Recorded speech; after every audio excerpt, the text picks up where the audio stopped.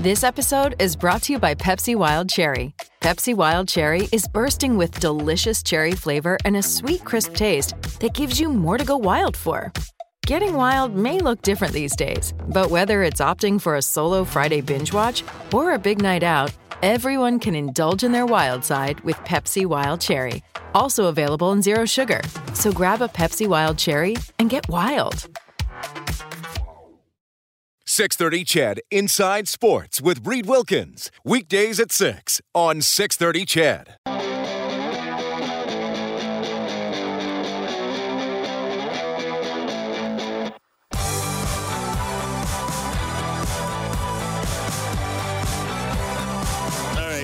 Draisaitl, now one of the few Oilers not to have been in COVID protocol this season. Dylan Holloway went in today. Of course, he's injured. Benson and Fogle went in yesterday. On the weekend, what did you have? You had Yamamoto, Bouchard, Cuckoo, Konovalov, Perlini. So no game tonight against Ottawa. The Senators will play in Calgary on Thursday and then play here on Saturday, 6:30 for the face-off show game at 8. That is Furnace Family Oilers hockey on 6:30. CHED, Alabama with an early field goal, 5.5 minutes into the first quarter.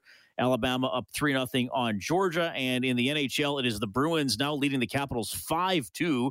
3 goals in about 6.5 minutes, 5.5 minutes, I guess, for Boston in the second period, including Pasternak getting his 13th. So 5-2, Boston leading the Capitals in the second. Other games tonight, Kraken at Avalanche, Rangers at Kings starting a little later, and some games that were postponed and will not be played tonight as well. I am pleased to welcome back to the show, always happy to talk to this gentleman, former NHL goaltender, now a broadcaster with the Sabres Hockey Network. He was a good one, 230 wins in his NHL career. It is Marty Biron checking in. Marty, you're on with Reed. How are you doing, sir?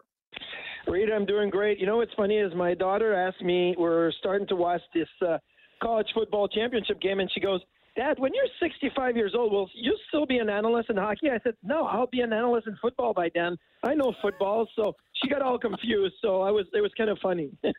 Oh, that's a good one. Well, this is obviously a big game. And I mean, you obviously played in different parts of the United States and college sports, university sports. As much as I love the U of A Golden Bears, and we'll have athletes from those Bears and Pandas teams on my show, it's really another level, or another 6 or 7 levels in the U.S., isn't it? Oh, it is. Listen, I'm watching this, and I've not followed college football much this season. Like Buffalo, where I live, is not a big college town. We do have the UB Bulls, the University of Buffalo. They're doing all right, but they're not at the same level as these big programs, right? So it's kind of interesting to see. We've had the NCAA basketball tournament, the first couple of rounds here at the KeyBank Center in Buffalo, and I went for a couple of games, and it was unreal. The atmosphere is crazy, even though we're not a college town.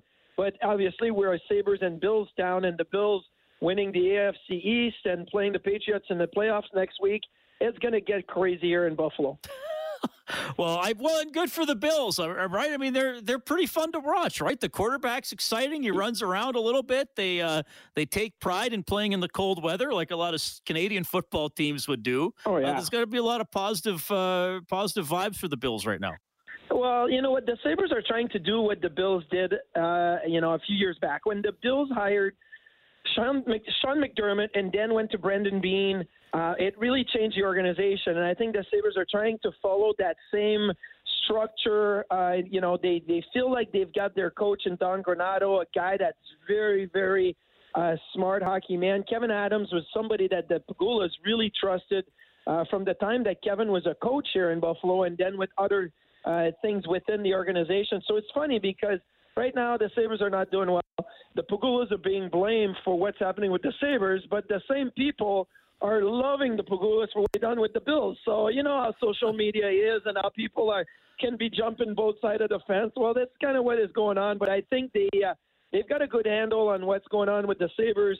A little bit what the Oilers went through, right? You get number 1 pick overall, you get second overall picks, and then you hope that it's all going to come together. Well, with Sam Reinhart, Rasmus Ristolainen, Jack Eichel, the trade for Ryan O'Reilly, it didn't work. So they have to restart right now. And with Dahlin, with Owen Power, with a few other prospects, I think they're on the right way. Okay. Well, yeah, and you need goaltending, and that's what I've been talking about a lot on this show the last few days. The Oilers' 5-on-5 save percentage is not good. It's now down to 29th in the league for the season, and they haven't been getting a lot of stops here over this 13-game slump in which they've gone 2-9-2. And again, Marty, it's not the only problem, but sometimes you fix the goaltending and some other things fall into place. There was a little bit of back and forth last week. 1 week ago, the Oilers lost to the Rangers. Tippett said Koskinen made a brutal mistake. Koskinen did an interview in Finnish and said, it's not nice to be thrown under the bus. I'm not getting a lot of offensive support. I asked Mike Smith about that Saturday after practice, and he said Tip said worse, and good for Koskinen to stand up for himself. How do you look at that? Like, do we overplay that as media and as fans? Is a little friction normal? Like, how do you look at that back and forth? Well, here's the thing. I don't know if anything was said in the locker room, in the meeting room, in the coach's office. So for me, if a coach is going to go out and say, well, you know what, Koskinen made a couple of mistakes early on, we need some saves, and is going to criticize somebody personally. Like if it's a system, or if you say our forwards are not doing a good enough job, or our defense is not doing a good enough job, it's different. You're putting a blanket over a group of players. But when you're singling out somebody, I hope that you've made that point clear to that individual before going to the media. I played for Lindy Ruff in Buffalo, who was a tough coach. I played for John Tortorella in New York, who was a really tough coach. And I remember one game, after I lost to the Atlanta Thrashers, 5-1 at the Garden. We had a meeting the next day. We did video, and after 3 goals against, he's kind of like turning around. He says, guys, I'm sorry, but I can't criticize you for any of what happened last night. Marty, you need to make saves. Like, if you want to play and you want me to trust you, you're new here, you need to make saves. And I said, Torts, okay, you know, that's the way it's going to be. We're a family, right? We have to air our dirty laundry together. As long as you don't go in the media, you let me know first. Now, if the next game I think, then you're more than happy to go to the media and say Marty needs to be better. If you've warned me already, that's fine. So I don't know if that warning had happened before. I doubt it, because Koskinen was upset, and Mike Smith obviously said some nice things about how Koskinen reacted. And you know, Mike Smith is a fiery type of guy, so that would be his way of handling it. It wouldn't be mine. But listen, that to me, like, if you want to get better, sometimes you got to be a little tougher. And I don't think that Koskinen was tough in that moment. He said the right things, and he was absolutely right. But I would have taken the high road, and I would have toughened up a little bit. So, and you mentioned, so Tortorella said that to you, and you were like, okay, yeah, like I'm watching the tape too. Like, how did you? Because as a goaltender, you can say, well, it's a team loss, but I mean, you knew, I'm sure you knew in the game. It's like, oh my God, okay, I'm letting the guys down. How did you handle those moments? Would you say something to your teammates after a game? Would you try to say something in the media? Would you try not to worry about it if you had a night with a couple of softies? How did you react to those types of things? Let me tell you, like, sometimes in practice, you're not playing every single shot like it's Game 7 of the Stanley Cup Finals, right? You can't. But the next morning after that, I played every single shot like we were in overtime, and every save like my life depended on it. So the guys knew I'm in business. They weren't sitting there saying, well, look at Marty going through the motion this morning. He got called out by Torts last night, and he's standing tall. So that was a big thing. And I remember another incident. We were playing against the New York Islanders. I got pulled after 3 goals, 10 minutes in the first, and I went right up to Torts, and I said, look, you don't know me really well, but I wish next time, give me a chance to get myself out of it. Like, I'll keep it at 3. Like, I'll find a way out of it. And he goes, okay, well, I'll see. And then 2 weeks later, I think, or 3 weeks later, we're playing San Jose in New York at the Garden, and it's 3-0, 10 minutes in. And I looked over at the bench, and Torts looked at me, and basically I made eye contact saying, there you go, there's your chance.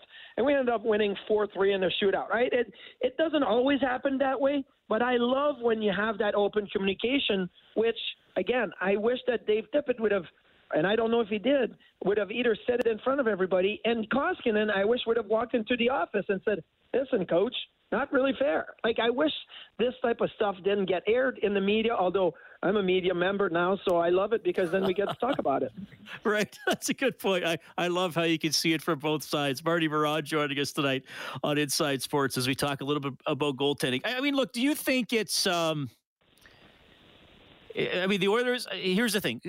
I think, and I've said this for the last 3 years, people are probably getting sick of me saying it. I think Koskinen is a decent backup goaltender.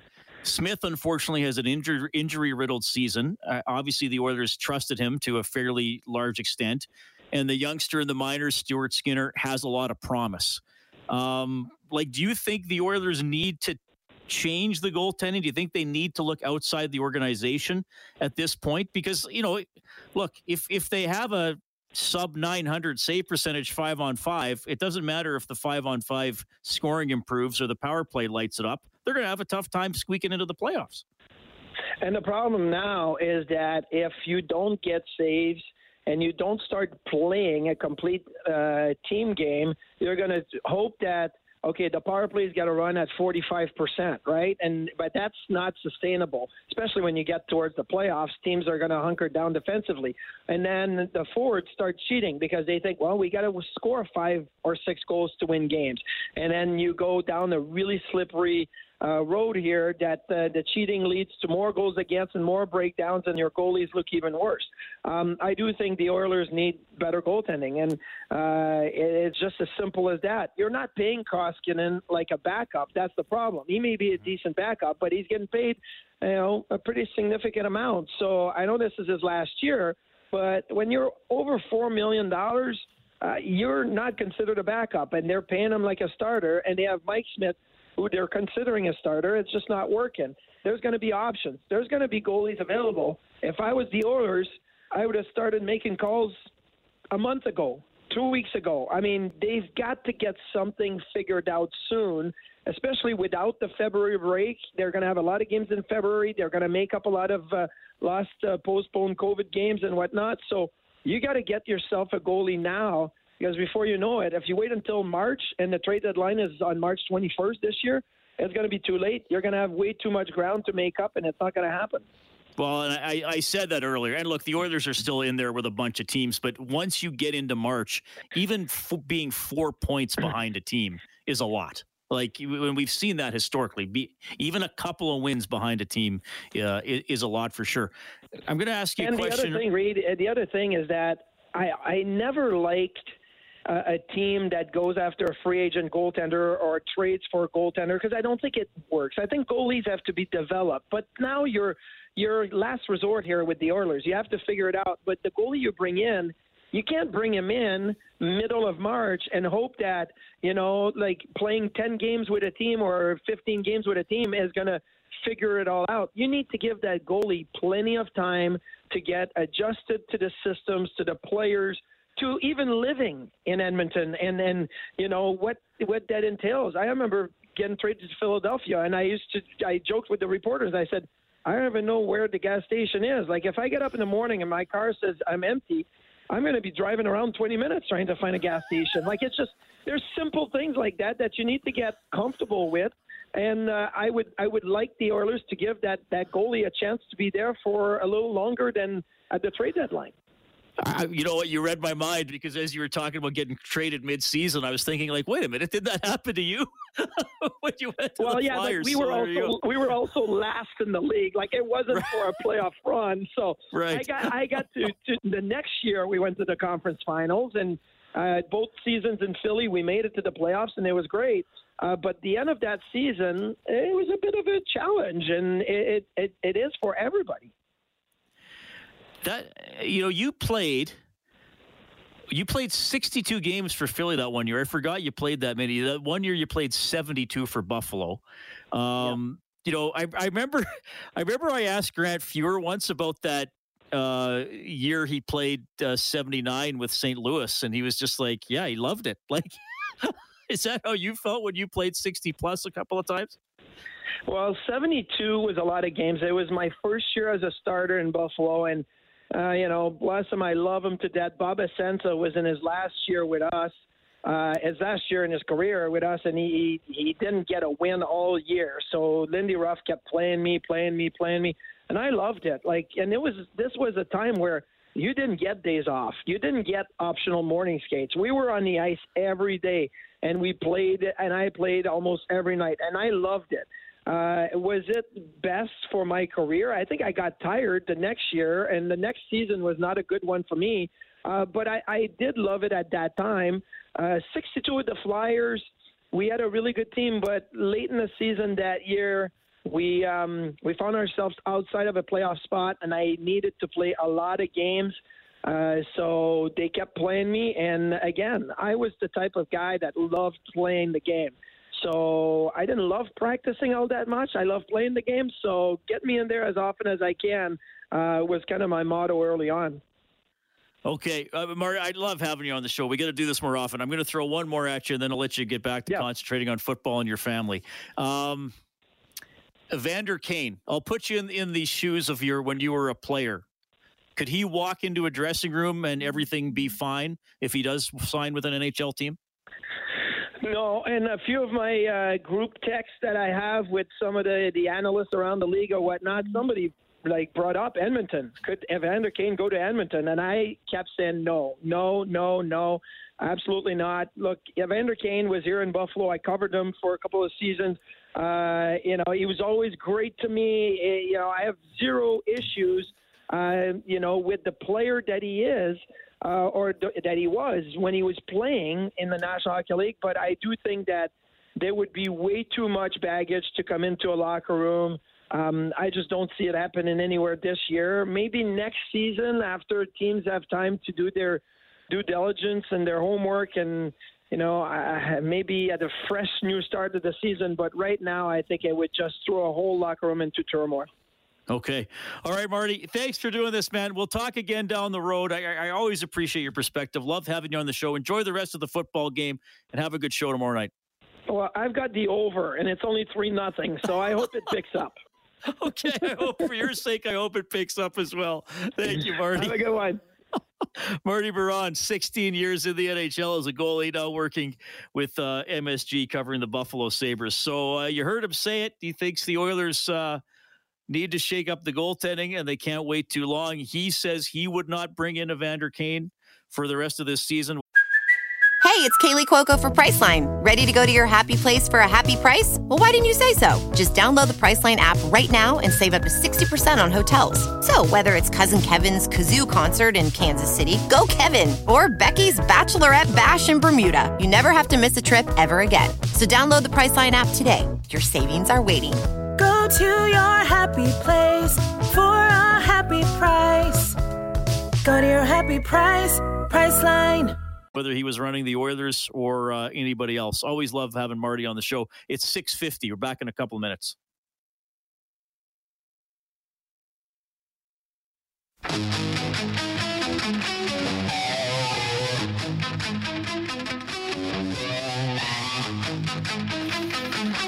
All right, 3-0 Alabama leading Georgia. 3.5 minutes left in the first quarter. National championship game. We'll keep an eye on that one. A couple of your written messages, courtesy Kellen Kennedy. Yes. Marty Biron makes a good point. Oilers have almost 50 games and 60% of the season remaining. Why wait to get a goalie in at the trade deadline? Get it done now so the goalie and the team have more runway to put up wins. That's from Sonny in Vancouver. Hey, Sonny, how's it going? And Reed, as being a former offensive lineman, I take great offense, pardon the pun, being compared to a backup left fielder. Thanks from the Big G. Oh, my goodness. That's the type of person I don't think I'd want mad at me as a bunch of O-liners. Those are big dudes. Well, fair comment, but most people are mad at me most of the time, so I'm used to it. Yes. I would just say to the Big G, you don't have a lot of offensive linemen named Stetson Bennett. They get the names Strzelik or something like that. That's what I'm saying. But fair comment. The offensive linemen. Well, now I better not say anything that's going to offend back left fielders. I'll just back away. From that one quietly. Thanks, Big G. I appreciate that. Speaking of that injury that kept Mike Smith out of a couple of games on the recent road trip, after practice on Saturday, he described what it was. tell you what it was I sprained my thumb. Oh. And it was on the second breakaway, and it was just a freak thing where my thumb got bent back. I went down, paddled down, and it got put in a bad situation. I'd played for, pro hockey for 20 plus years and never had that happen. So it's just one of those things right now. It's just when it seems when things aren't going well, even for your team, we've had injury problems. We've had to deal with, the COVID issues, obviously, but we've had injury issues that have affected our lineup, and everyone deals with it. But when things aren't going, as you want them to, it seems like those things get, are magnified and seem to happen a little bit more. But saying that, there's a lot of games left, and I'm not going to dwell on what's happened in the past now. It's over and done with. I'm trying to move forward and feeling better every day on the ice now, and just want to get back in the net and start to get some consistency in our game here. All right, so sprained thumb there. Mike Smith got hurt stopping the second breakaway in overtime against the New Jersey Devils. Okay, yeah, great to have Marty Biron on the show. He's always he has a good perspective, and I love he always has a personal story to tell as well. Really good guy. Rob Brown's coming up. Well, speaking of good guys, that's going to be awesome. 780-496-0063. If you want to chime in, follow me on Twitter at Reid Wilkins, ReidWilkins. 630 CHED Inside Sports with Reid Wilkins. Weekdays at 6 on 630 CHED.